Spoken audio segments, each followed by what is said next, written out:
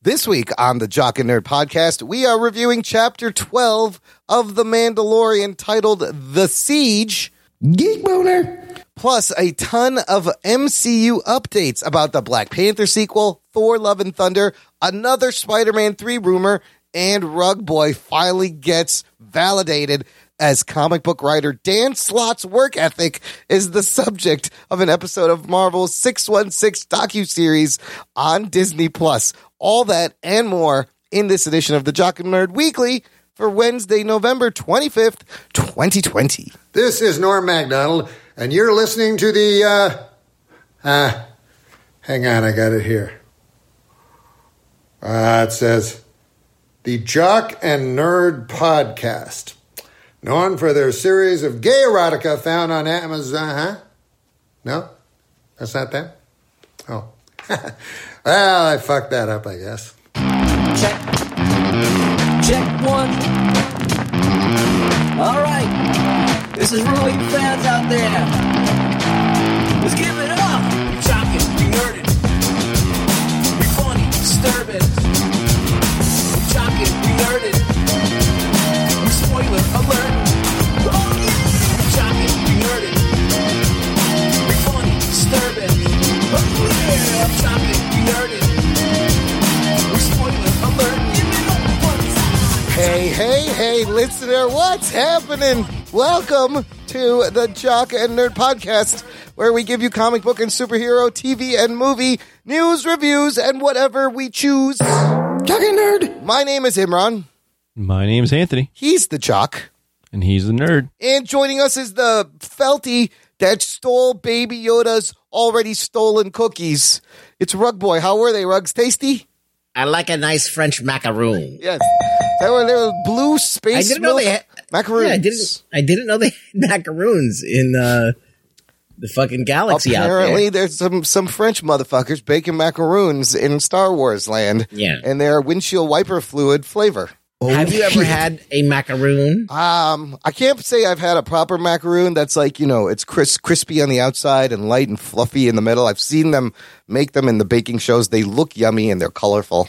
But I've never. They're pretty good. Are they? Anthony, you like Anthony doesn't like sweet things, remember? Yeah. I don't know what that is. Now, next thing you can tell me you don't like pizza or hamburgers. Barbecue ribs. I don't like sauce. You ever meet one of those people? I don't like sauce. I can't have anything with a I don't tomato like in cheese. Who are you? Chocolate. Get out of here. That food really isn't doing it for me. Macaroon. Anyways, we'll get to those macaroons later. But before that, we have a lot of fun geek news, fellas. The Jock and Nerd Podcast. Whose voice is that? That's me. Okay. Yeah, doing a shitty British accent and with some compression and some effects. And that's funny you asked because I had to think about that for a minute. I couldn't remember. It was like, wait, did I have somebody? No, I've had Scott Meridew read things and I haven't used it yet. And he sent over recordings. Yeah, why don't you use that shit? Because start using it now. I will. I forgot. I got to find where they were. He was very nice enough to read some shit for me. We need a refresh on this show. Yes, Let's fucking refresh some stuff. We'll get a new theme song. Those clips are like 5.5 years old. Anyways, fellas, this week I thought I would collect a bunch of MCU updates, the Marvel Cinematic Universe. You guys remember them, right? They used to put out things all the time, every year. That's what we were promised something. Except for we never got it. Except for 2020, the first year, there is going to be no new MCU content, which is crazy. This is crazy. This is crazy. This is crazy. But the other day, a Hollywood Reporter exclusive came out, headline, Marvel's Black Panther sequel shoot to begin in July. Oh, shit. Geek Boner. Wow, wasn't expecting any Black Panther Floppy updates. Wait, no, that's not this. it. What? Floppy Jock. This soon. Here's a couple of details from the article. Multiple sources tell the Hollywood Reporter that Marvel is now readying Black Panther 2 for a shoot that will start in Atlanta July 2021 and last in upwards of 6 months. Mexican actor Tenoch Huerta, who was one of the stars of Netflix Narcos Mexico, Anthony. You've probably seen this guy. Yes. He's in talks. I have. I like him. To play one of the antagonists. Letitia Wright, Lupita Nyong'o, Winston Duke, Angela Bassett, all expected to return. with some saying Shuri, Letitia Wright's character, will take a bigger role. I mean, you can kind of guess that. Marvel has not revealed its plans on how to proceed without Boseman, although it has indicated that it will not use CGI to include the late, great Chadwick Boseman, who was also a victim of 2020 and other things. My first question is this: does this seem too soon? This is not too soon, right? I guess they got to start production on shit eventually. It's been a few months. I mean, do they want the franchise to die? Clearly not. It's on a momentum, and they have to now come up with a plan. I like that they're not going to use like a CGI or like a deep fake or. I don't know. I feel like that, as I said, Black Panther is a symbol. It has to endure. Yeah. Beyond an actor like 007 or whatever. It has to go beyond the one actor that defined it. It has to just be something that is handed down to person. It is the mantle. Anthony, do you think it's too soon, or are you excited? Because by the time it comes out, 2 or 3 years will pass. Yeah, it'll be 2022, I think, is the date for Black Panther 2. Yeah, I'm curious. I'm more just curious to see where they're going to take the story. Obviously, it's sad that Chadwick Boseman's not going to be a part of this. I don't think they're going to recast T'Challa, but right in the second one, knows. No, yeah, who knows what they're going to do? That's some of the curiosity, and I don't think it's too soon. I think they've got a franchise here that they, even in the comics, the mantle's passed to Shuri, so we'll see. I'm mostly curious though to see how they're going to write off Boseman. Yeah.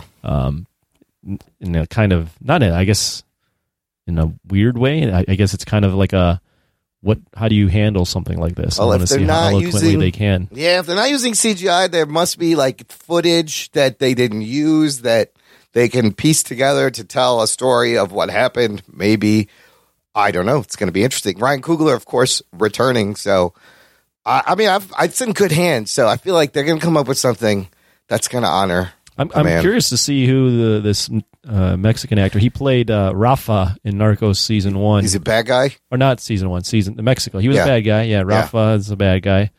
He was fun in that show. I don't know. He was like an unhinged kind of character, but I can't think of who he's going to play. I don't know the Black Panther Rogues Gallery. Me neither that much. I don't know. What you could just put him in anything if he's good. Yeah. You know who I thought could play Black Panther if they ever decided to recast or get a new one? What about Leslie Odom Jr.? He is in Hamilton. He played A. Burr. No. Who shot Hamilton. I say no. No? He can sing, he can dance, he can act. I don't know who he is. No. Click the link. I linked his name. I saw somebody was suggesting him, and I was like, I don't know, maybe.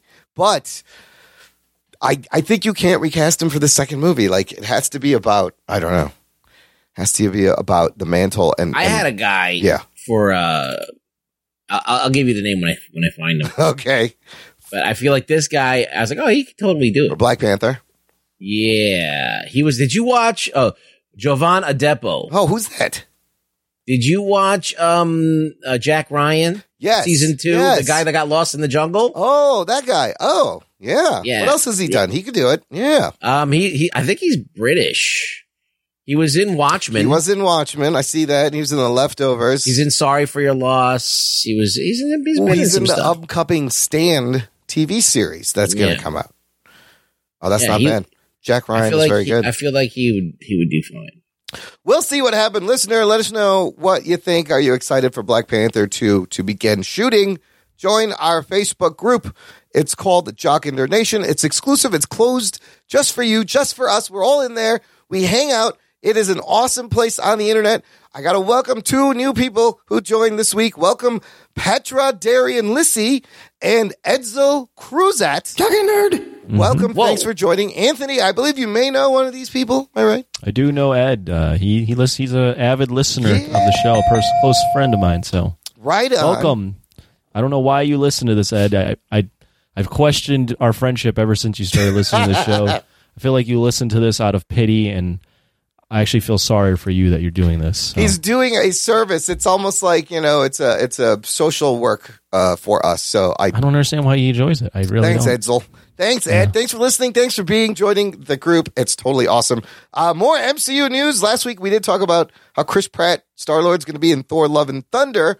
And I made a joke about how they were still fat and maybe they're going to do like a Rocky montage. Well, there's a photo out. I don't know when it came out, but they're saying this is Chris Hemsworth training for Thor: Love and Thunder where he's flipping a tire and he's fucking jacked. Oh, shit. Oh, my God. Look at those are some fucking big arms. But I also heard this could be from Keep your pants on, dude. the Hulk Hogan. I heard this could be from Hulk Hogan. He's training also for the Hulk Hogan. Yeah, he's got to be the Hulkster. He's got to have the 24-inch python. He does. That looks like Hulk Hogan arms more than, I don't know. I like flipping tires. It's probably, I mean, he's probably going to keep that body for both. Can you do a Hulk Hogan, Anthony? Yeah. Anthony could do it. You're the master. Let me tell you something, Mean Gene. To all the millions of Hulkamaniacs out there, take your vitamins and say your prayers, because what you gonna do when the Hulkamania, the Hulk Hogan, the Hulkster runs wild on you, brother? Oh, shit. See, Hemsworth, it's that easy. I felt like he was right here. Oh, my God. Chris Hemsworth, you got nothing. Does not feel good to talk like that. You need to drink some tea beforehand. Holy shit. Yeah. I hope Chris Hemsworth was listening because that's really all you got to do to play the You need Hulkster. to get the veins in your neck to pop out. Yeah. He does fucking. Can't just be to like do that. super orange. Yeah. It's just like, yes, everything is stressed and flexed all at once like a superhero, and your head's about to You know what was pop. cool about Hulk Hogan? I was a big Hulk Hogan guy, by the way, growing up. You know what was cool is he like made male pattern baldness okay. Oh, yeah, I guess he did, didn't he? And he had a mullet kind of hairstyle that he rocked. It wasn't even a mullet. I mean, he just grew out the back. What was remaining? He grew What out grew? his George Costanza haircut. Yeah, credit to him for not hiding it or like putting on a hat or getting a fucking wig. He wore the bandana, but then he when would you're take like it off 6'5", during matches. Yeah, nobody's and saying shit. Cock Diesel, Yeah. like you can pretty much do whatever you want with your hair. Who's gonna say something Yeah. to you?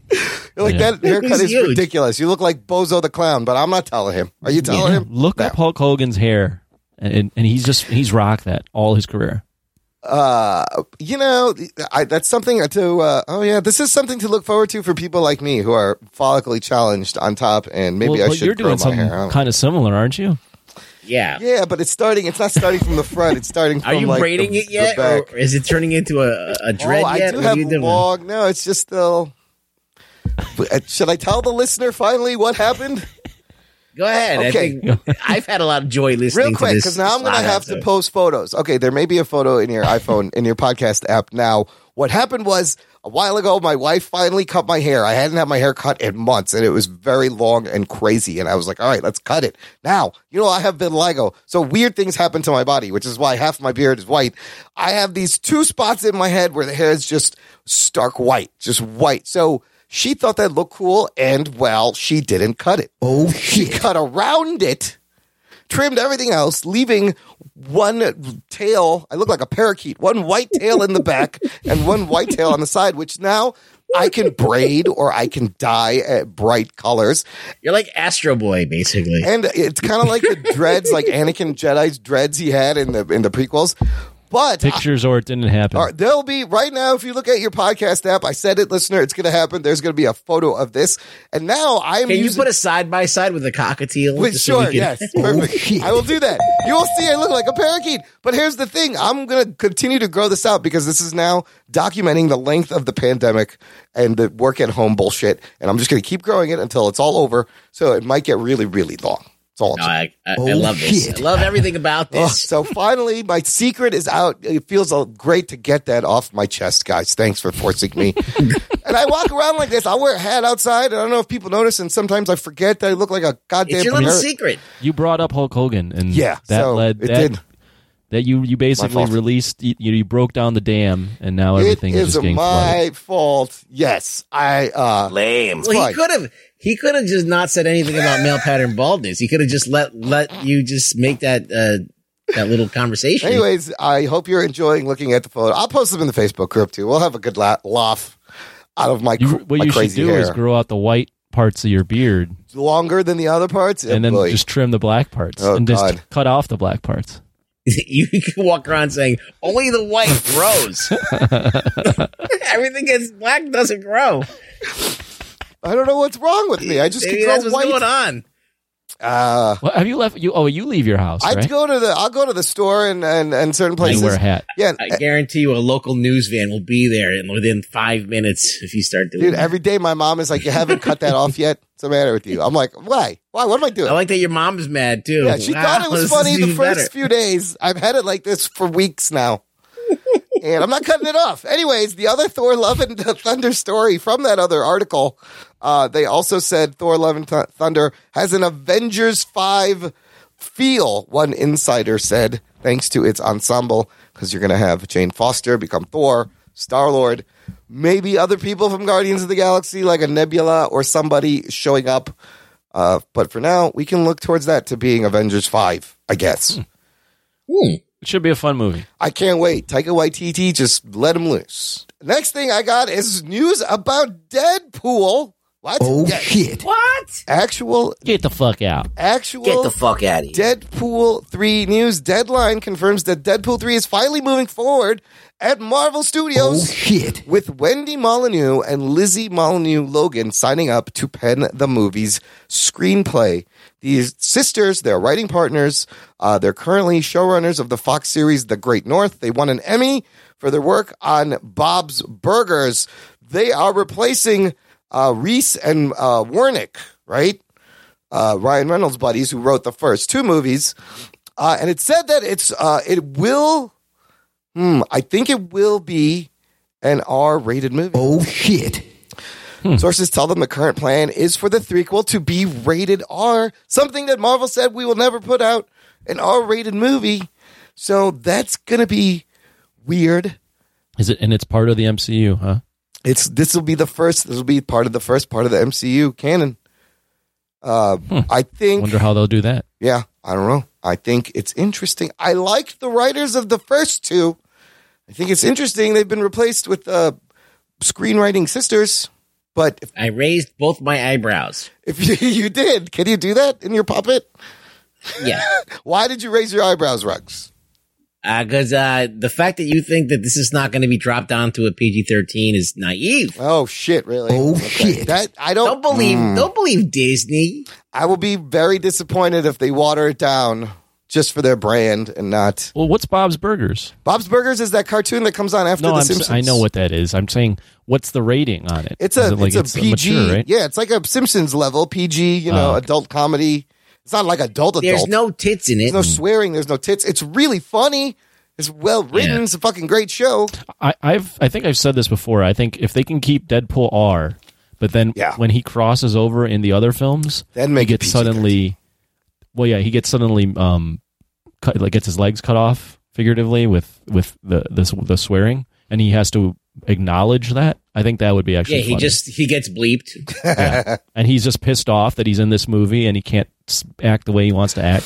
Every time he's If frustrated. they're smart enough to make fun of it, which Deadpool would do in the comics, I think it could actually work. Like they pixelate him when he tries to show his dick. Yeah. like, Exactly. It just And then he pisses gets him off. mad at You the can see it. screen, yeah. Yeah. He's Yeah. self-aware. I love that gag. Yeah. But you can only do that once. Yeah, how much can Right. you Then it's do not that? funny anymore. Rugs, Not funny. I kind of agree with Not funny.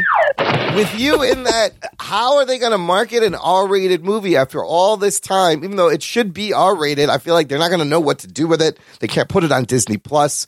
It might be too much of a risk. But Deadpool needs to be R. Yeah, I mean, I just think that you establish something. I know you're trying to transition it, but it's going to be such a departure. You might as well just reboot the character. Because look at every franchise that has gone backwards, like your Terminators and your Predators and series that start out R-rated, and then these new reboots are like PG-13, and they're all fucking garbage. Oh, shit. Remember Fuck when that they show.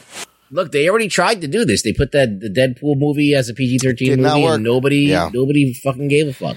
Did not work. I'm excited though that they're moving forward with a Deadpool because it's great. Ryan Reynolds needs another movie. See what he could do with it. But I don't know if you want to handicap him with a PG-13. I mean, I said you can do the jokes that he's being censored for one movie, and then after that, you got to figure something else out.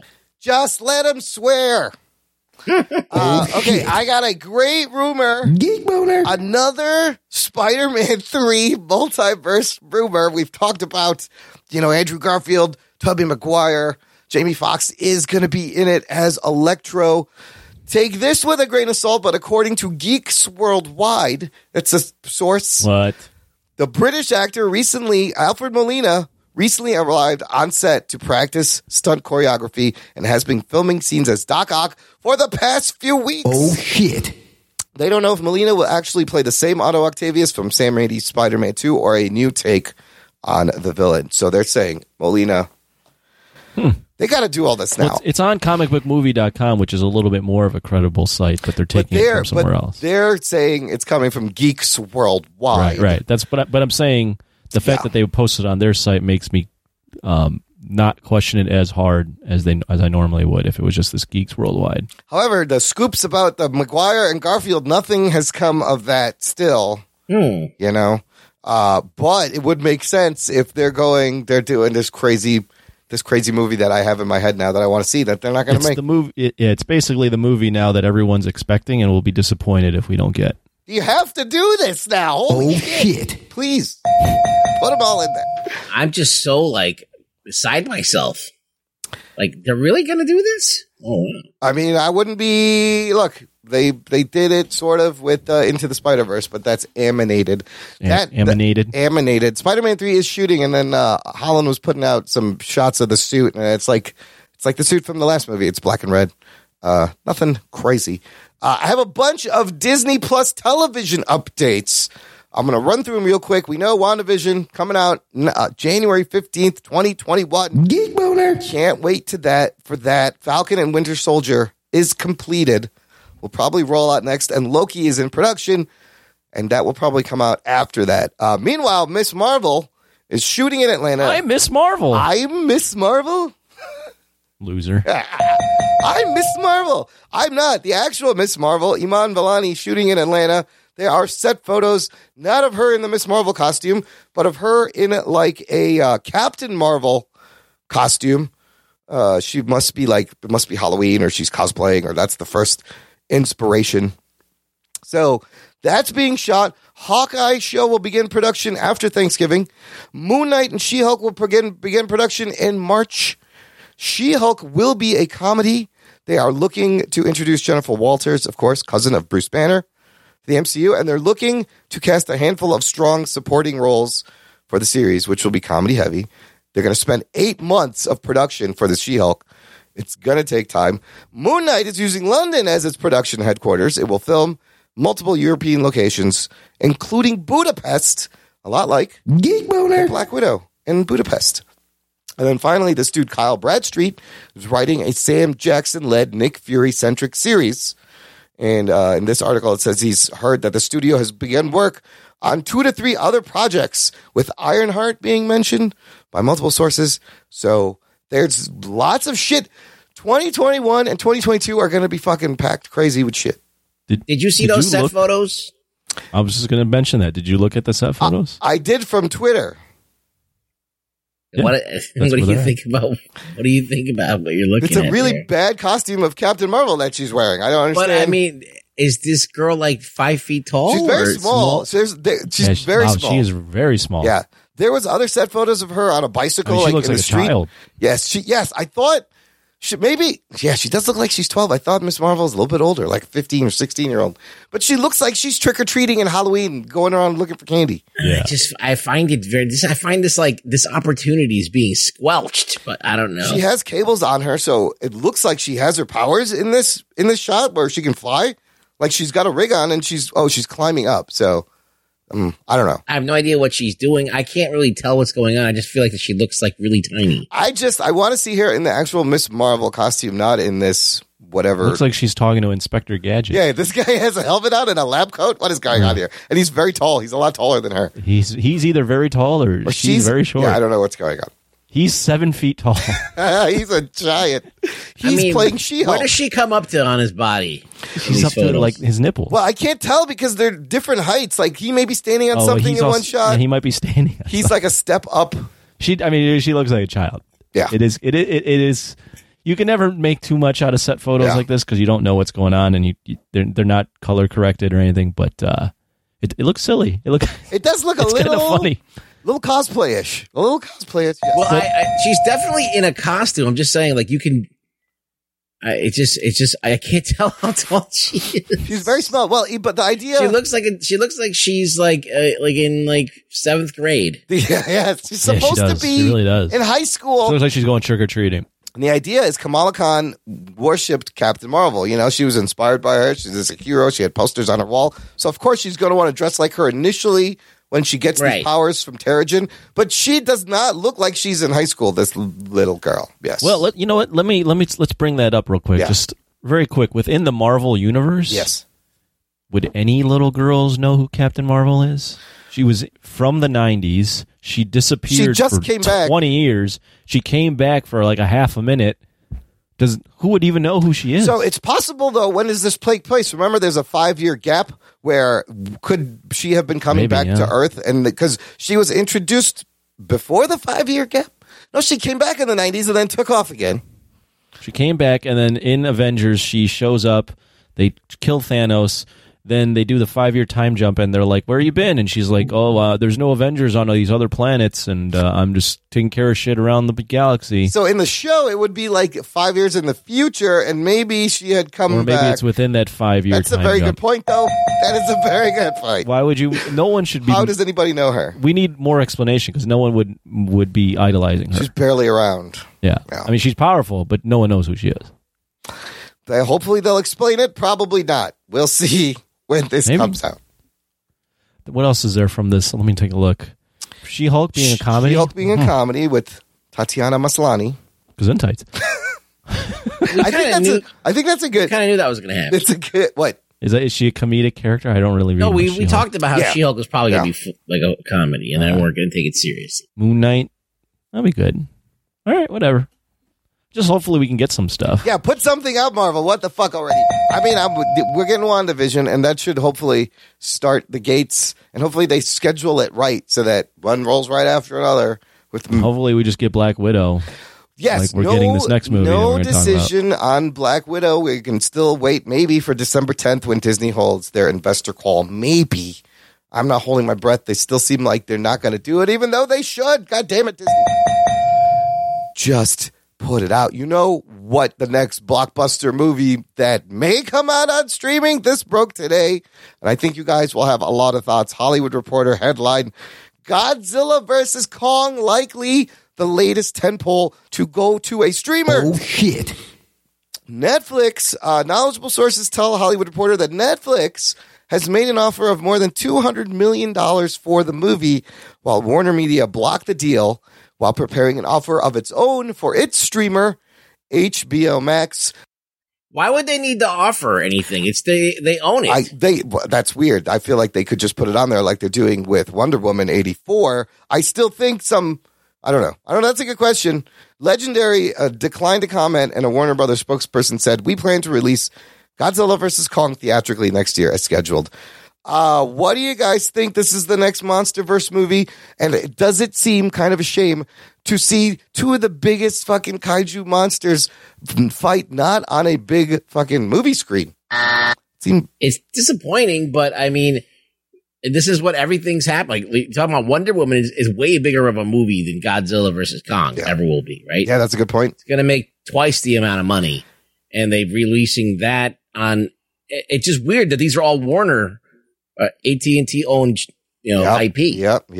They might still release it theatrically and also release it streaming same day, like they did with Wonder Woman. Is the thing. What do you think, Anthony? Are you excited? You will get to see it right away? Oh, first off, I'm excited that I'd have access to it if I wasn't able to get to a theater or didn't feel comfortable. Yeah. It is a shame, I agree, that gigantic monsters can't be seen on the big screen. But I think this is kind of where things are going in general. Yes. And if you've been following any of the news or anything, I don't think, this is just my thought, I don't think people are going to feel fully comfortable with going to things until maybe late summer or fall, if that, in terms of mass gatherings. Just the way the timeline's playing out. And it's already been proven that if you open up theaters at 25, 50% capacity, it's just not going to work. The studios don't feel comfortable putting their movies in there and making any money, and people aren't going anyways. So you can't have these movies on. A lot of these movies are just on ice, and you got to release them. This may be the temporary thing to do is just put them out in the theater and on streaming day and date. Last weekend, over the weekend of November 20 to 22nd, apparently overnight, about 600 movie theaters shut down. Oh, shit. Over the weekend, suddenly. This article says they're offering $200 million to Godzilla vs. Kong. Yeah, Netflix was offering Legendary $200 million for the rights to put it on Netflix.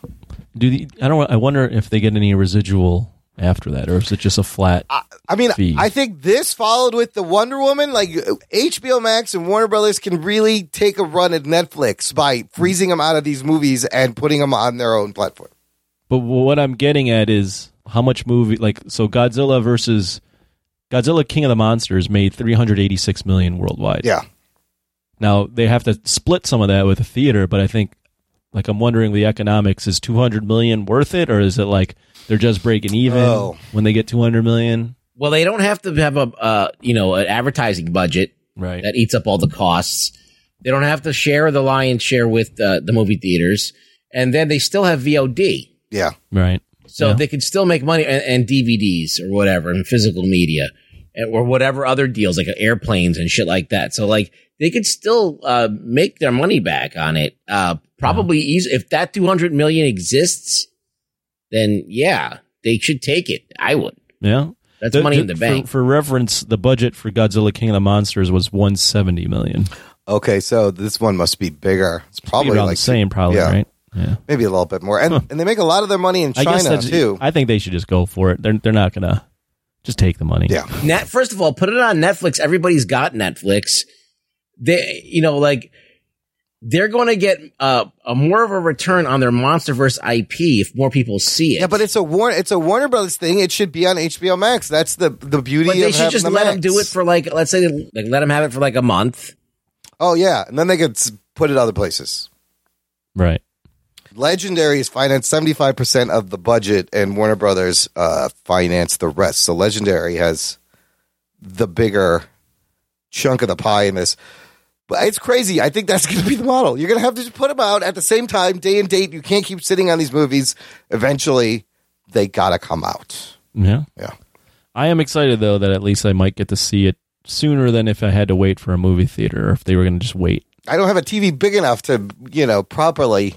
Hopefully HBO Max is on Roku, so I don't have to watch this on my goddamn laptop. That would be the worst. You can't watch a kaiju movie, the scale because the scale that would suck. Dude, the scale of King of Monsters was great. Especially, remember we went to the fucking 4D theater. We did. Yeah, it was fucking crazy. Oh shit! And me and Imran went together. It moved around and it blew air on us and sprayed water. It was like that wasn't water. That wasn't water. Oh, that wasn't even them spraying that. It's like being in a fucking. That was Anthony. It was like being at Times Square in the 80s. You had your eyes closed and I had to urinate. And, where's your other hand? Oh shit! I fucking loved it.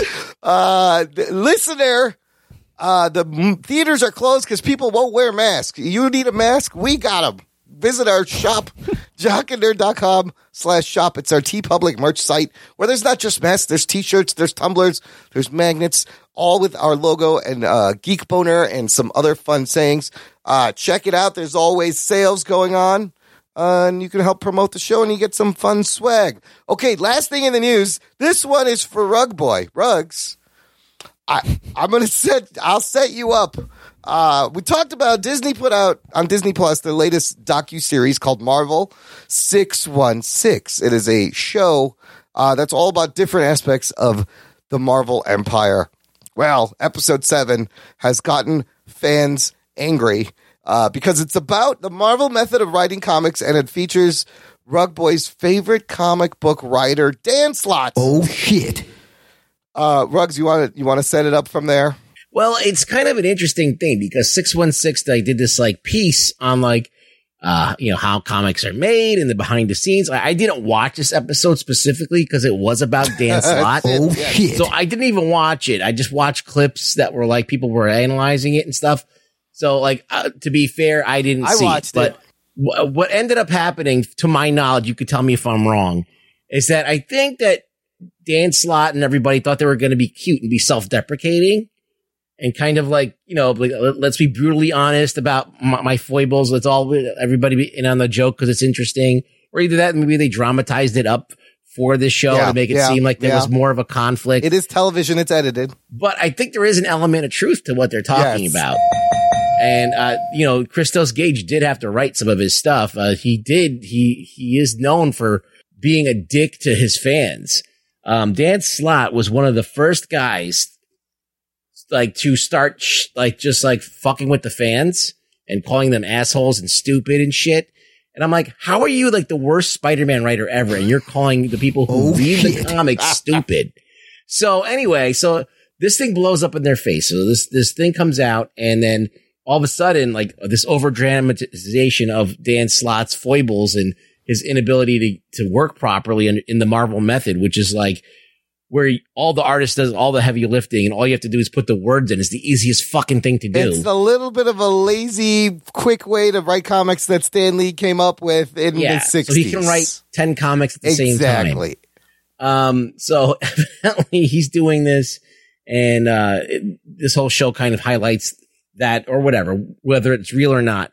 So everybody on Twitter now starts attacking him because they're like, oh, he sucks. He's incompetent. And I'm just loving him. Yeah. I was so alive yesterday. I was filled with glee. Redemption. I was skipping around my house. You've been validated, Ruggs. Yeah. Your hate for Dan Slott was kind of validated. I was finally everybody knows. From the backlash. This guy, this short-armed fuck. So it's a great episode. The series is pretty good. For those who don't know, Dan Slott's been writing Marvel Comics for almost 30 years now. He's written everything from Silver Surfer to Iron Man, Fantastic Four. He had a very infamous run, 10 years writing Spider-Man. And he has... What a crime. He has fans and he has haters. How do you fail upwards? Has haters. So bad. So... What's funny is this show is a show. This is a show by Disney Plus, by Marvel. It's a corporate show. It's something that you want to make yourself look good. They make fun of the fact that he has a very unprofessional style. He's not good with deadlines. They make a joke about how he's struggling to write Iron Man. That's the joke of the whole episode, is he can't write fucking Iron Man. Yes, Christoph Gage has had to come in and help him with dialogue. So he is the last guy that uses the Marvel method. They said everybody else works from full script, so the artist knows what the fuck to draw, what you have in mind. The Marvel method, not so much, but Pete Wood, who's the artist, likes it because he inks, pencils, colors, the whole thing. But I felt the worst for the letterer. They highlighted the letterer, who is the last person to touch these pages, and he's like, I'm always sending hate mail to Dan Slott because he can't send me the fucking script on time. He'll be done 15 minutes before it has to get to the printer because Dan Slott is bad with fucking deadlines.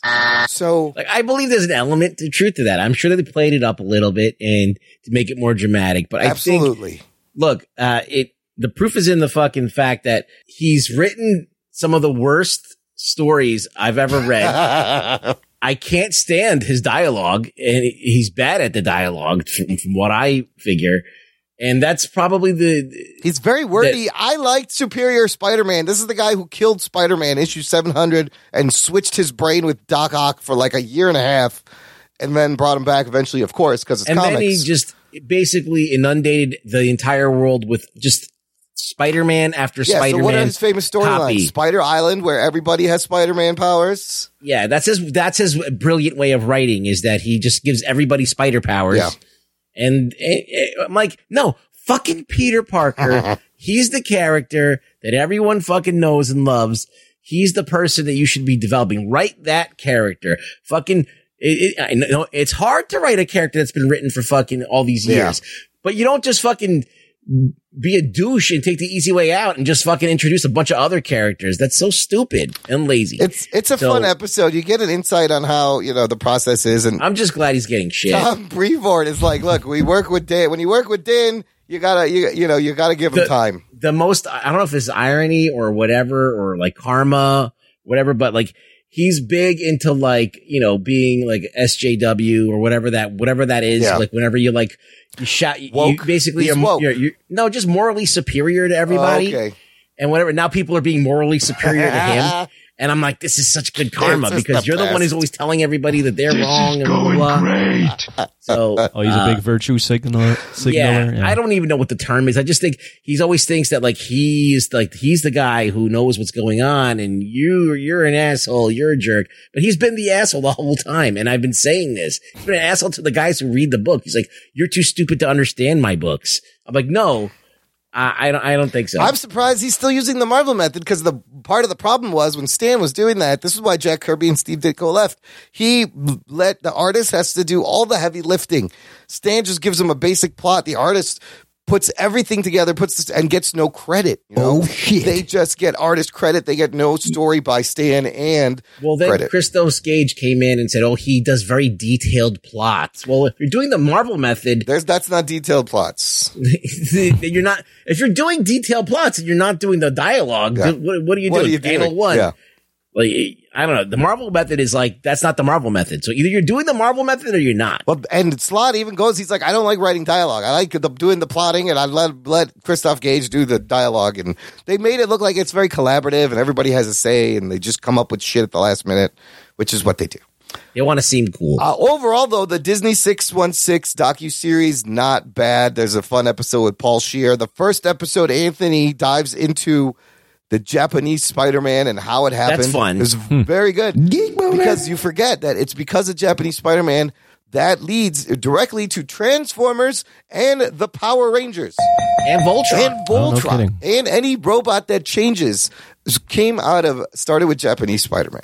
Leoparded. Leopard. When we get to the segment where we talk about what we are watching, Yes. I will tell you what I am watching, which is preventing me from picking up any other show. right Okay, now, so. I can't wait. Well, let's take a break here for some promos. We're going to come back with more Mando and Baby Yoda right after this. After these messages, we'll be right back.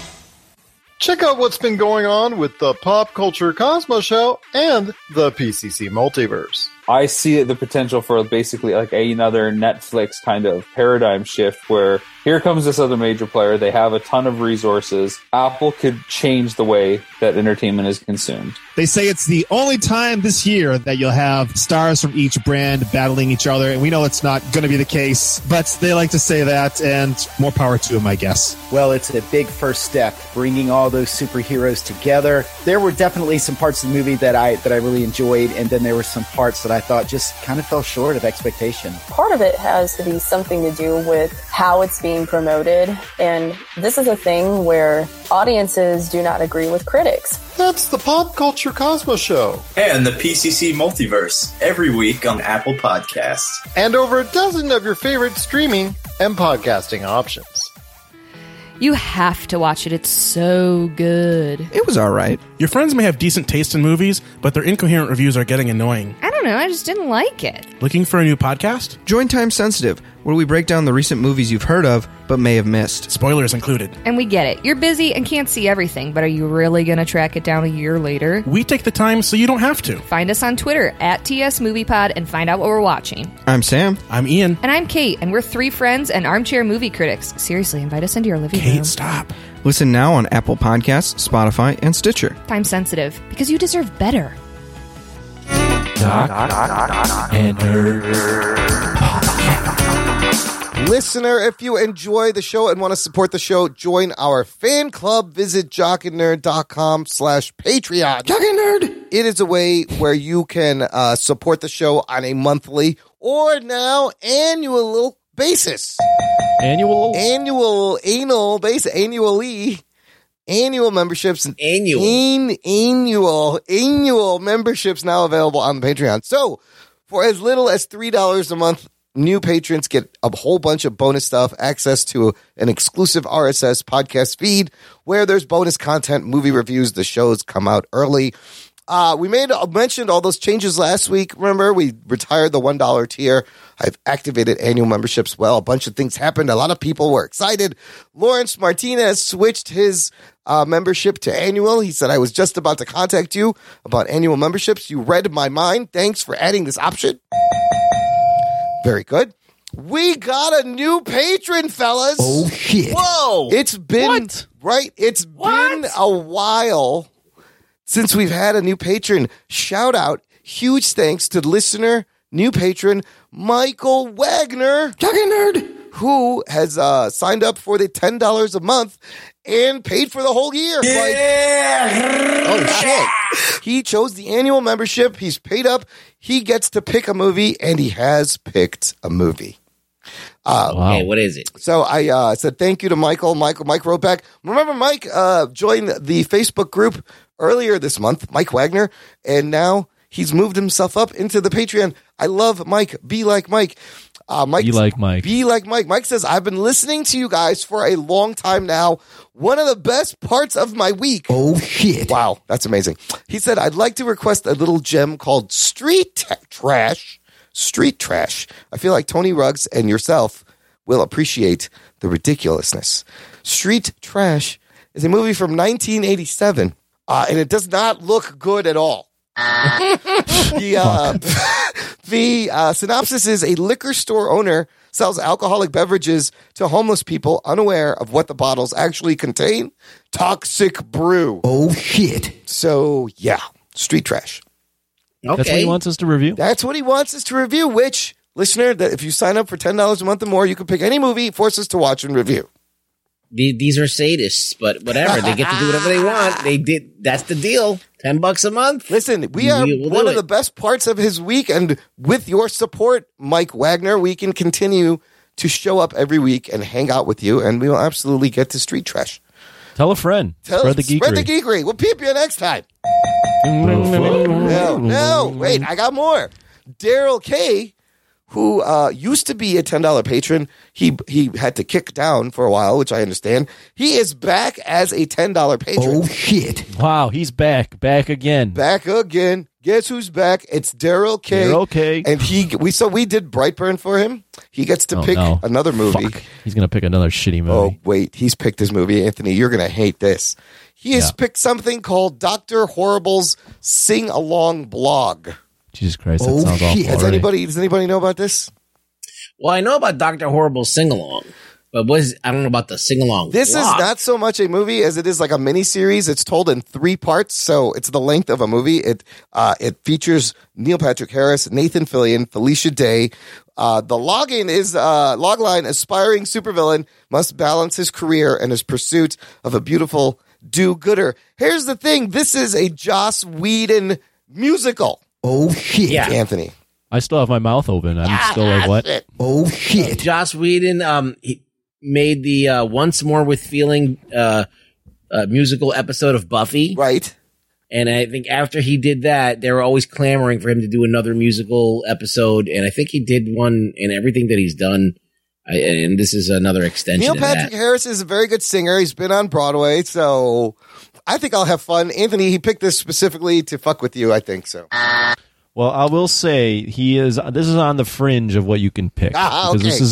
Because this is actually a TV show. Yes. It's not a movie, but it's movie enough episodes to be considered in a movie. So I believe it's movie-ish length. Anyways. This is a reach, but yes. A reach. This is definitely, this is Listen, anything for our listeners and fans and supporters. Well, we're not gonna review a whole series like a season or too long. That's more than. I see what you're saying. Yes, this is. This will be the one. This is an exception. It's an exception. It kind of floats in between, but 2 more interesting selections for our Patreon movie review list. We're gonna get our lowest downloads ever on those.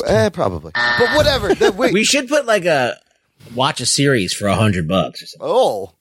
Whoa, maybe I'll add that to the Patreon. Listen, I'll do anything for our listeners. We would be nowhere without you. Thank you, guys. Including show your hair. I'm going to show you my crazy parakeet hair. You've already, at this point, if you're in the episode, you've seen it. I'll bring it up again. No, you can go back and look at the picture or join our Facebook group. I will probably post it there.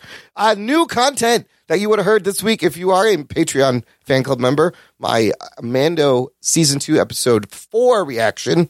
We're going to review it right now, but I did the instant recap reaction. Still a lot of fun to do, and it helps remind me what the fucking episode was. So here we go. Let's get to the Mando. Come on, baby. Do the magic hand thing.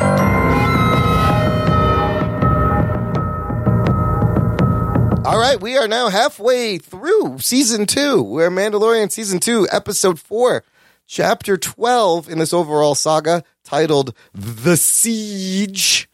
Here's your spoilers. Before we get started, does anyone want to get out?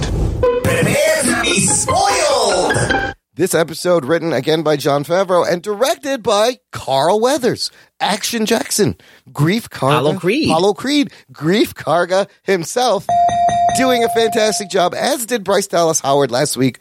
They were both directed really well with the action and the drama. Anthony, in the non-Star Warsian terms, what the fuck happened this week on The Siege? Do you remember? So they go back, and they go back to this planet where Carl Weathers and Gina Carano are at. Yep. Right?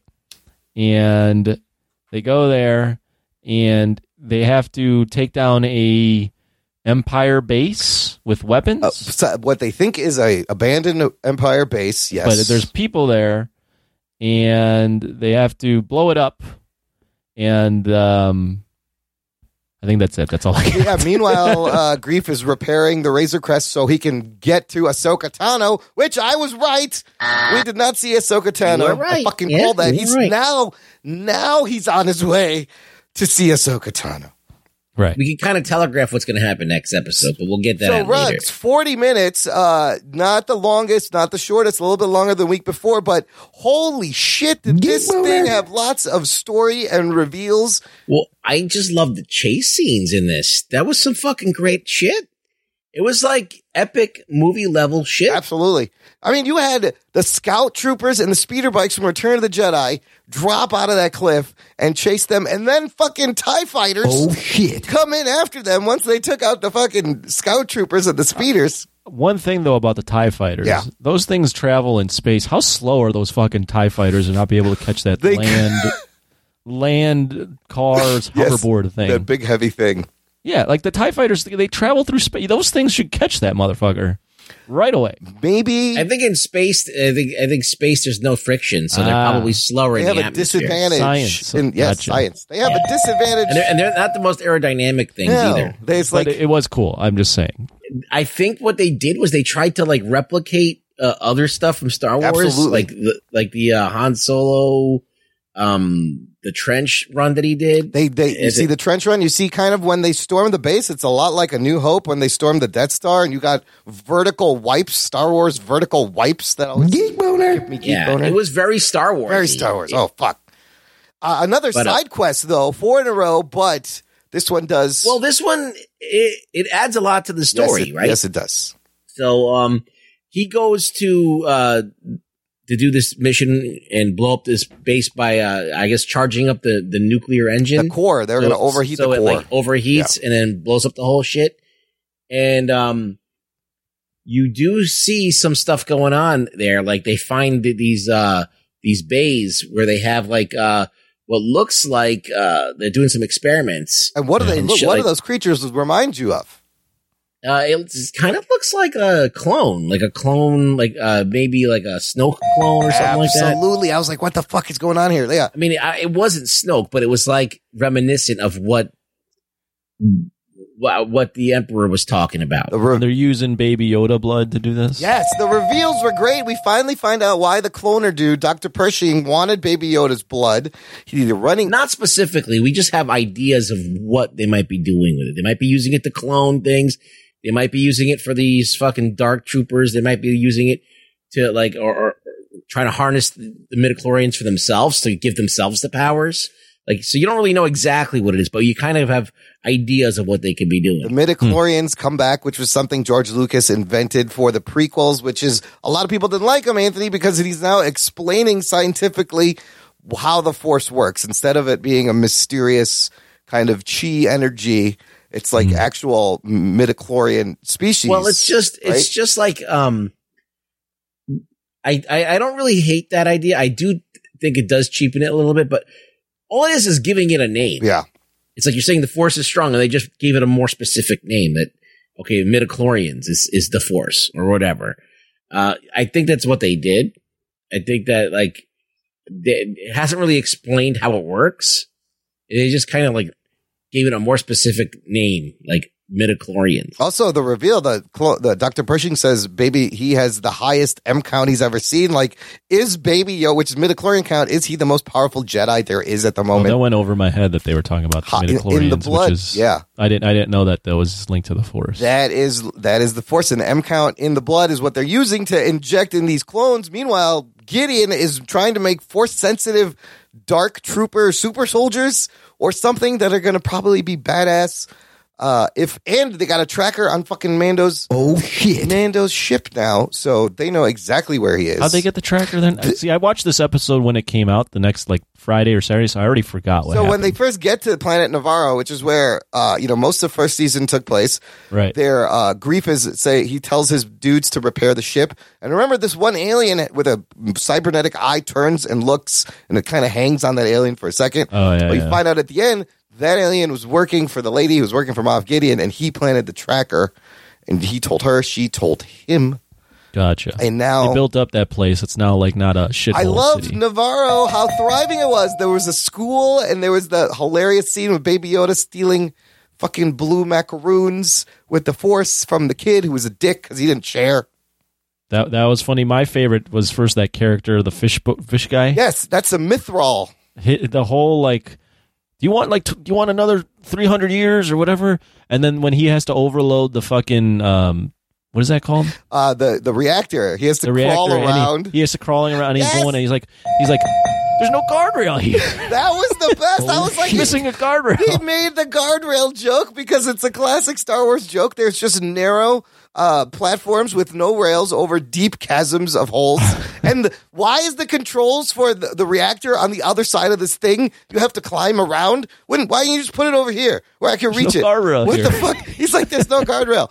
That Mithril, he was in the first episode. He was the one that he froze in carbonite, and that's Horatio Sands. In the first episode of season 1. Oh, okay. Yeah, he brings him back. So he was funny. He's I liked great. having him on the mission. He was working for Grief Karga this whole time. I did love the opening of Baby Yoda with the wires, trying to get him to do the wiring. And it was just the way Pedro Pascal kept repeating the line. He's like, take the red wire, put it where the blue wire is.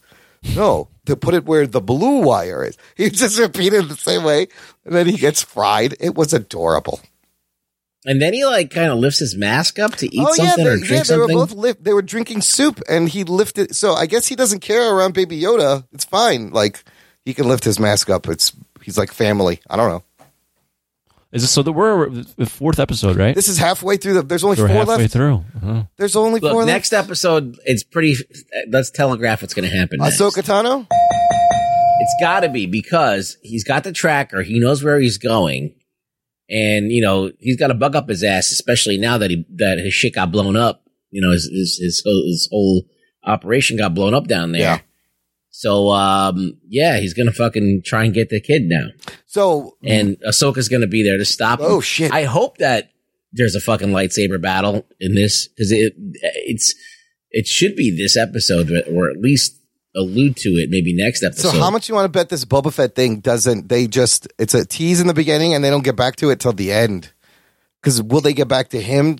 So Boba Fett's tracking him. Moff Gideon is tracking him. He's on his way to that planet to meet Ahsoka. What's going to happen? Yeah. I mean, I think that Moff Gideon's going to be there and he's going to try to head him off at the pass before he gets to Ahsoka. And Ahsoka's going to probably, hopefully, I don't know if this is going to happen, but I mean, just judging off of the fact of the money that they spent on this last action sequence, a lightsaber battle is going to be cake next to that. Well, who's going to have the lightsaber? It would be Ahsoka, wouldn't it? And darksaber. She's dual wielding. And then Moff Gideon obviously has the darksaber. Oh shit! And then maybe Bo-Katan comes back and shows up. I don't know. I'm excited. I thought this episode was it definitely picked it up. It gave you more story. It pushed the story forward. Gave you this more whole details. season's been very impressive, as far as action wise. Oh, definitely. The action's been top notch. I mean, even continuing last season, it just looks great. They're fun little stories. It's even entertaining for someone like me. That's why I suggested we should review this weekly. I was surprised that you did. The music's great. Anthony, the Asian pilot, was back. Carson Teva. He was back. The out-of-shape dude. Yeah, from Kim's Convenience. I thought that scene was interesting. The Republic is trying to recruit Cara Dune. He gives her a medal. They mention Alderaan. She ain't having it. That was weird. I don't know what was going on there, but interesting politics. Well, she was a shock trooper, so she was on the. She has a tattoo on her eye of the rebel. That same insignia. Yeah. There's a bunch of Easter eggs as usual. The aliens in the beginning they're like criminal aliens that she zaps, and there's like space ferrets there. They're called the Aqualish. They're with the two big teeth. They're nothing but teeth. An Aqualish rugs. We've seen this creature before. Do you remember where? I have no idea. I'm going to say Empire Strikes Back. No, in The New Hope, the alien that got his arm chopped off by Obi-Wan in the cantina. That was that's way back there. Yeah, that was an Aqualish. Another great Easter egg when Mithril mentions he still can't see out of his left eye because of being frozen in carbonite. Han Solo said something like that, didn't he? At the beginning of Return of the Jedi, when they take him out of the carbonite, he can't see anything for a long time, which is how he accidentally knocks Boba Fett's jetpack and sends him into the Sarlacc. Remember that when Lando is down there and he's trying to shoot the tentacle? And Lando's like, I thought you can't see anything. He's like, it's getting better. And he really can't see anything. And he's just shooting blindly. That's great. So I love that they tied that together. There was a statue of IG-11. That scene when they cross town and they go into the school. In the background, there's a statue honoring IG-11's sacrifice. Nice touch. The teacher was a 3PO droid with a woman's voice. She was talking about rimming. She was telling the kids about... I bet she was. She was telling the kids about the rims, the outer rims and the inner rims, and things like the Kessel Run and the Corellian Run, which are in Star Wars lore. This I didn't notice. Apparently, that is a Snoke reference, Ruggs. When you see the tanks, you hear John Williams' Snoke theme playing. Oh, really? Yes. Is that confirmed? That's what I saw everywhere. People were saying that was the Snoke theme. So, it's possible we just saw the experiment that led to Snoke all the years later. This is like the beginning. And then the Dark Troopers we saw at the very end. They are Force-sensitive Imperial commandos introduced in the Dark Empire comics from Dark Horse, but there was also something in the Dark Forces video game, similar Dark Troopers. Mithril Speeder looked like Luke's speeder, but modified from A New Hope. That was cool. I like those speeders, and then it got smashed. And then the ship at the end, the Imperial ship, is from Star Wars Rebels. Appeared several times in Star Wars. Geek boner. So every episode, again, chock full of Easter eggs. And then, of course, there's this. The Mando finally had its Game of Thrones moment where a lot of viewers caught. Oh, yeah. This is worse than the fucking coffee cup. Is it worse? I don't think it's worse than the coffee cup. You're looking at this photo. I didn't catch it live. I didn't catch it live. Apparently, in the scene where they're storming the base, there's a dude with a T-shirt and jeans. There's a jeans guy in the background. You can see a wristwatch.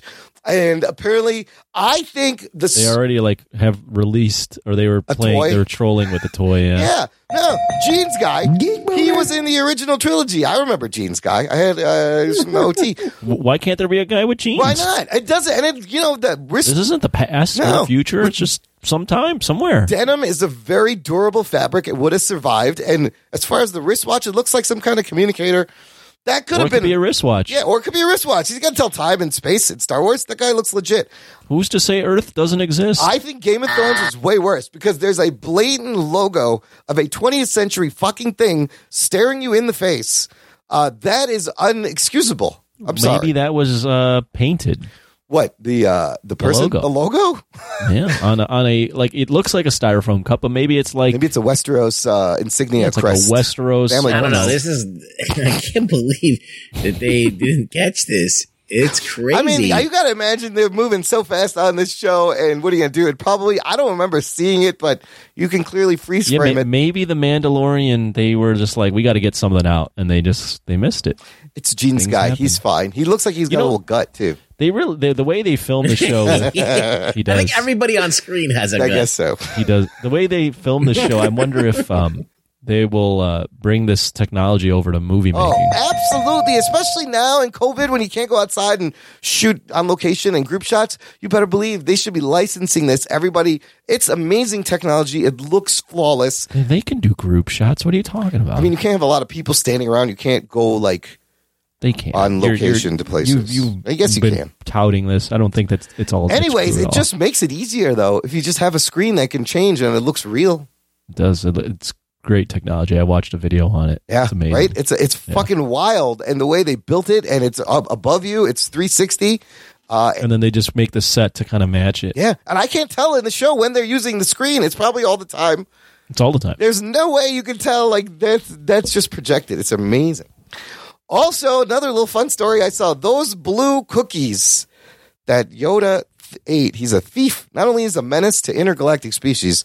Baby Yoda is a thief and a menace now. I just like that he keeps doing fucked up shit every episode. Yeah, it's so funny. And then I love when he threw up the fucking cookies and he's cheering Mando, like killing people and blowing up fucking TIE fighters. He's like, yay.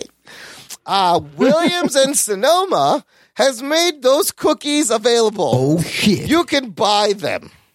Geek boner. Here's the description of the cookies. Inspired by a sweet moment when a young Navarro student debated sharing his treats with the child, 21st century artisans in California have created these ethereal French-style almond macaroons, capturing the essence of this scene with Navarro nummies. That's what it's called. For gigantic flavor, each exquisite treat is artfully hand-piped with a rich, creamy vanilla filling.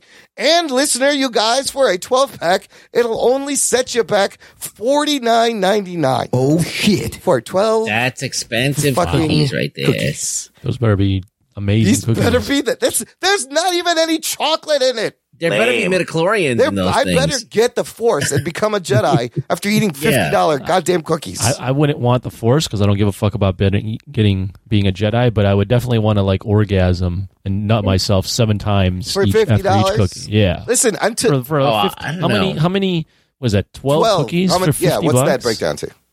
If I had the $4 a Force, cookie? Yes. I would take the Force. I would take the over Force. nutting. Anthony, Yeah. do you know the feeling of holding up your hand and force pushing a bunch of motherfuckers right off the cliff? Oh my God. shit. It's the best thing ever. I did it in the video game. I want to do it in real life. Imagine you could just walk in and go, I'm not paying the cover charge. Yeah. And the guy's like, all right, go ahead. Right in. You just walk in, you go, Oh, we need a table right now. Okay, You're like, here you go. You're going to let me in for free. And the guy goes, I'm going to let you in for free. And then you just fucking walk in. The Force would be, but I don't think $50 cookies is going to give you the Force, unfortunately. But I don't know why they did this. It's kind of funny. Somebody will buy these. It's a lot for cookies. Yeah, somebody's going to buy these shit. And there's French people still alive in Star Wars. Oh, shit. They made it somehow. Great. Fucking French. Okay, gang, let's rate this episode. What did you think? Anthony, give it a number. I have to say, this episode I don't remember as much, just because again I watched it right after it came out. But I think I enjoyed it at the time, so I'm going to go with another. I'm going to go 6.5 on this one. Okie dokie. But I enjoy it. I've enjoyed everything so far. Ruggs, have these episodes been getting better for you? How did this one? I think that this one had just visceral excitement, Star Wars excitement, very Star Warsy. Very Star Warsy, yes. That's what you want. That's what you want. So I'm gonna say like a solid 8. Okay. I've been loving it. I liked it as much as the last episode. I like where it's going. I'm gonna give it an 8.5. I'm hoping that they can sustain and give us more big reveals. And there's only 4 more left, which is kind of crazy. I mean, we got to see Ahsoka Tano and Boba Fett. Otherwise, this is fucking bullshit. We got lightsaber versus darksaber battle. Boba Fett, show me the Jedi. And get Baby Yoda to wherever he's got to go. Maybe not, because then is the show over? Baby Yoda. Here's one concern. I saw somebody write this article. Do you feel like maybe there's so much shit going on now with when they introduced Bo-Katan and that whole thing? Is there an issue of maybe Mando himself getting overshadowed a little bit as this continues? Well, I don't know. I feel like that they dropped this thing that he doesn't have to deal with right now, which is the fact that he doesn't know what kind of Mandalorian he is. He doesn't even know what Mandalorians are. He should have had an like, identity crisis at this point. Yeah, he's kind of like too busy to fucking figure it out right now.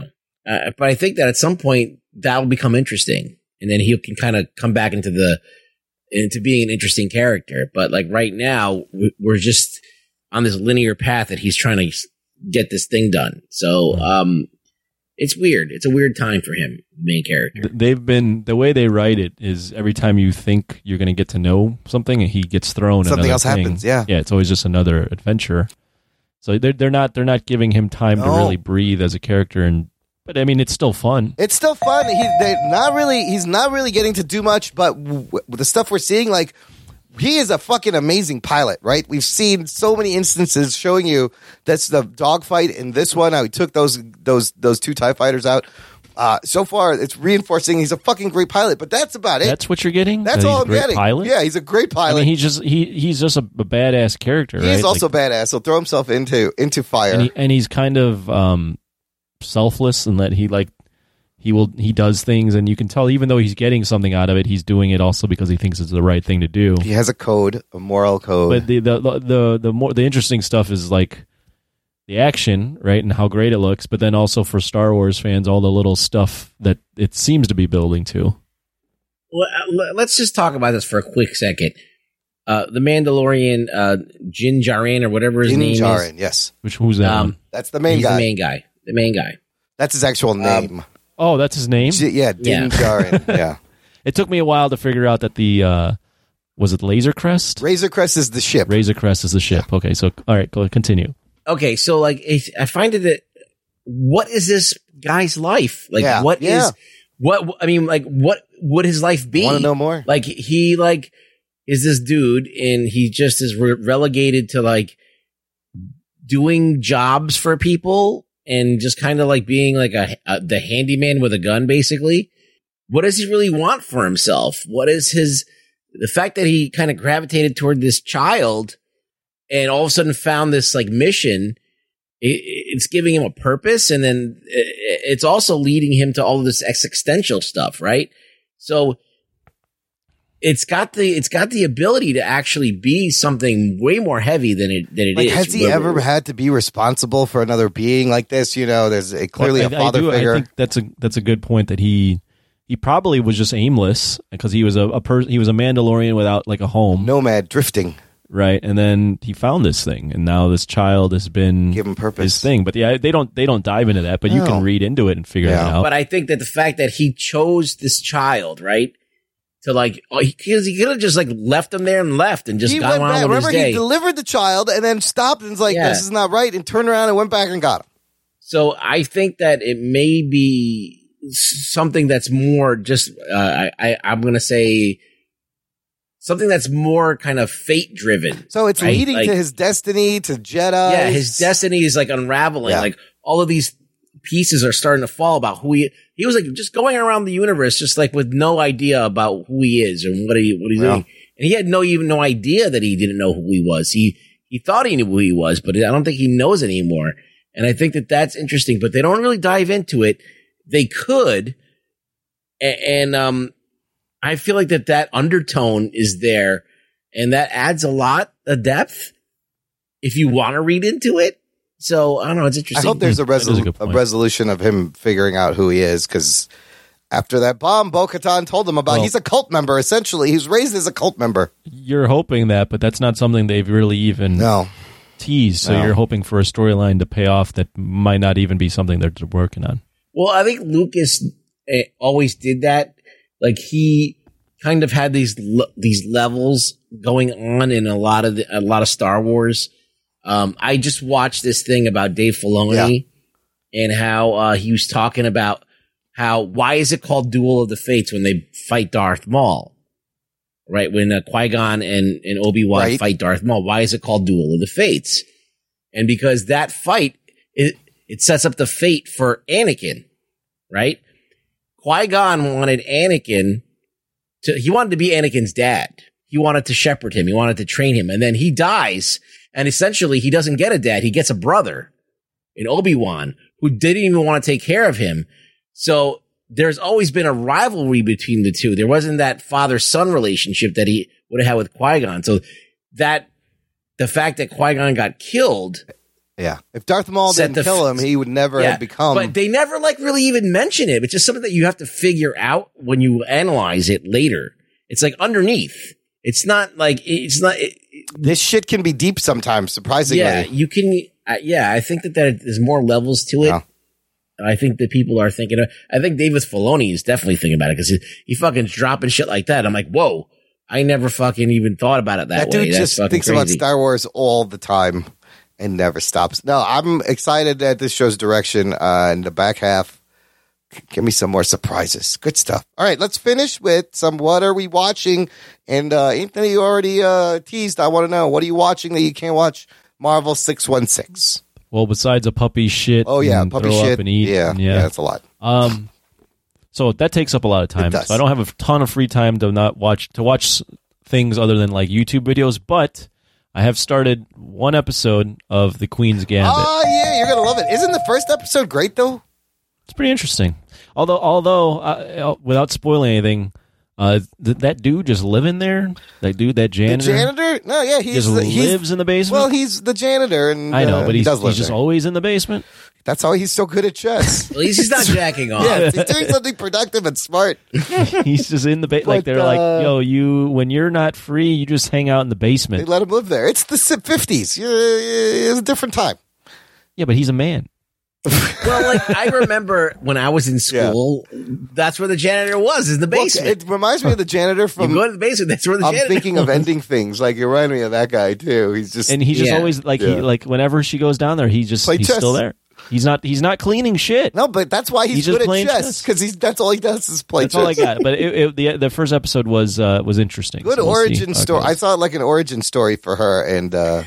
I was trying to describe it to somebody. I'm like, it's Rocky with chess. It is. Oh my god, it's totally Rocky 4 with chess. Yeah, because the character is handled very well. And we'll see. I'm only one episode. Okay. I was intrigued because of her performance in New Mutants, and then she's a lot better. Everyone and their mother talking about Queen's Gambit. So, well, it's like it's like a very simple, easy thing. To 8 episodes. Yeah, 7. I think it's just 7.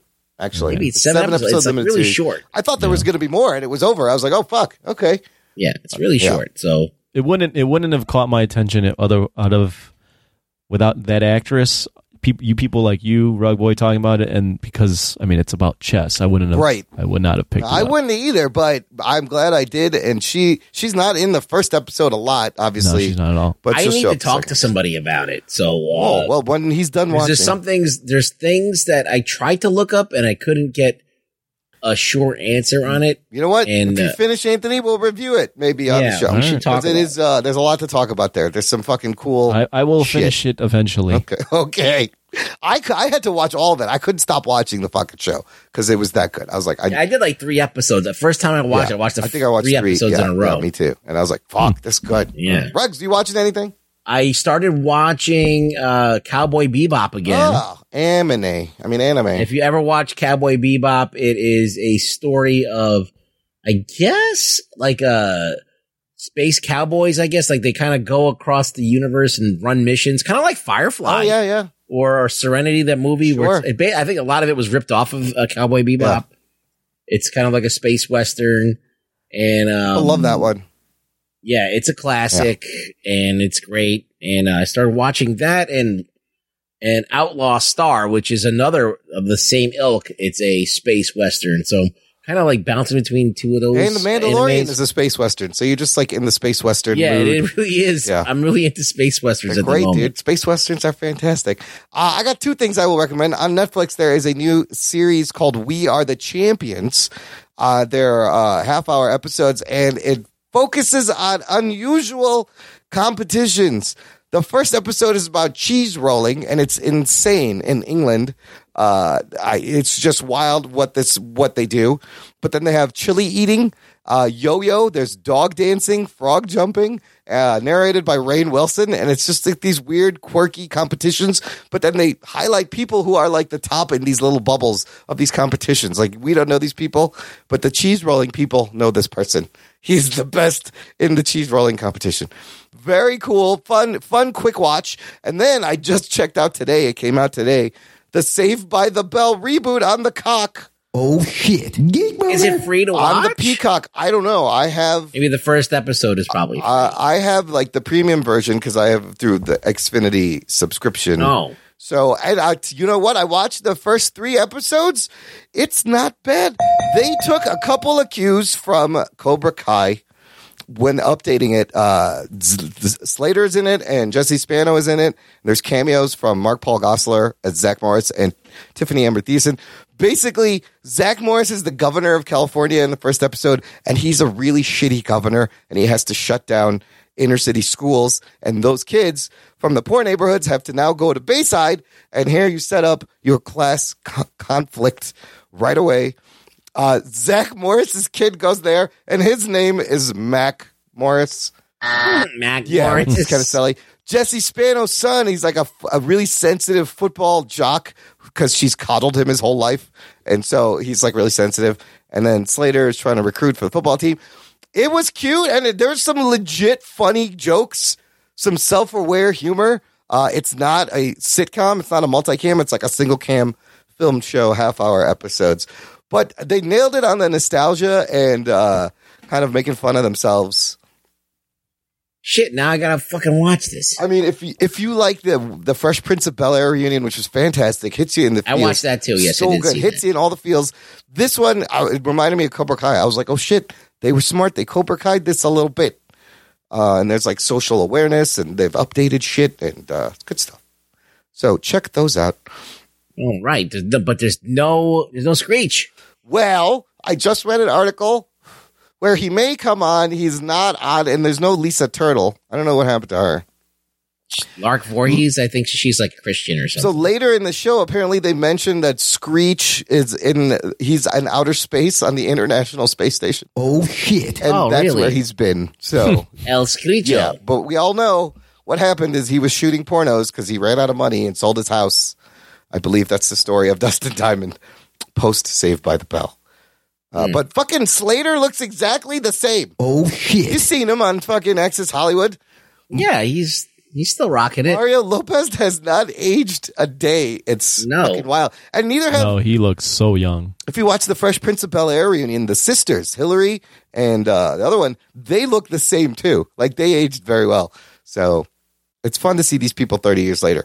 I have one announcement to finish the show. I made a guest appearance on How Do I Jump? With Peter Kendall, remember? Oh, shit. Whoa. Remember how to... He likes Dan Slott. Yeah, remember Peter Kendall and How Do I Jump? The show went away. Yes, Peter Kendall. that's one of the first shows that you did. Yes, yeah. he was there in the beginning because of Clamor, and Peter Kendall was lost at sea for a while on a ship, and he's back. And they've started up again. So they did... Remember 4 years ago in 2016, they invited us on to their Thanksgiving special, and it was like 13 people on Skype. Oh, shit. It was a lot. It was a clusterfuck. So... I did their Thanksgiving special again this week. It'll be out. I'll put a link in the show notes. Is Del Hauer on No, it? this time there was only 6 people. Manageable. Well, I remember being on their Thanksgiving special. Remember that? Remember how crazy that was? That was a lot of fucking people. I don't know how that show even... That couldn't have been good. No, I don't know. This one's probably better. This one we were on. This one, actually, we had a legit show and legit conversation, so you can hear me talk about my little video game knowledge. But if you want to know what the hot games of the year are, check out this episode because they go Why over did they have you on? The Game Awards. Peter Kendall was like, remember the Thanksgiving episode? He wanted to get a bunch of people on. Well, you don't know shit about games. Yes, but I actually knew some. All you do is you stick that controller up your asshole, the one that someone that shall not be named sent to you. How am I supposed to get my rocks off otherwise? No, I played some of the games we talked about, and then the best part is we all read Mario fan fiction porn. Yes, on the show. So you want to check that out. I'll put it. I'm not going to. Link in the show notes. Some great You're doing a good job of selling this one. Fanfic and gaming news. And finally, I want to announce that I did purchase Spider-Man Miles Morales for the PS4. Geek boner. I will be playing it this weekend. I haven't started yet. Yeah, you ain't doing shit. You can only swing around that mace 17 times. No, before you I get finished tired. my kettlebell on it 6-week program. I'm taking a week off. We're going to go back and do body weight. So it's and then comes out after Thanksgiving, but it's Thanksgiving weekend. So I'll be playing fucking Spider-Man. My gamer tag on PS4 is Spidey Nerd 76. Talking nerd. So I don't know what you do, but add me, follow me. I don't know. I don't have no friends. Just like in real life, I have no friends on the PS4. My gamer tag is Sexy Spidey Nerd 76. Is it really? No, it's not. Actually, 69. 69, of course. 420. Spidey Nerd. I should have went Spidey Nerd 420, but I'm Spidey Nerd 76. Ruggs, where can they find you aside from that gamer tag? Oh, you can find me on Twitter just laying into Dan's slot while the action's good at Really Rug Boy. Come by and, kick him while he's down. Kick him while we have proof on video now put out by them. Visit the show notes for this episode, jockandnerd.com/357 for links to what my hair looks like and all the bullshit we talked about, how to stay in touch, how to support, and tell a friend. Share the show, right, Anthony? Tell a friend. Spread the geekery. Spread the geekery. Spread your asshole. Thank you for listening to the Jock and Nerd podcast. Just because you do that doesn't mean Are our we taking listeners shots? do. What are we doing? We're taking ass shots. My name is Imran. My name's Anthony. He's the Jock. And he's a nerd. We'll keep you next time. My balls was hot. Now my ass is hot. Their bottom is very weak. This is going great. That's a big fuck up right there. I fucking loved it.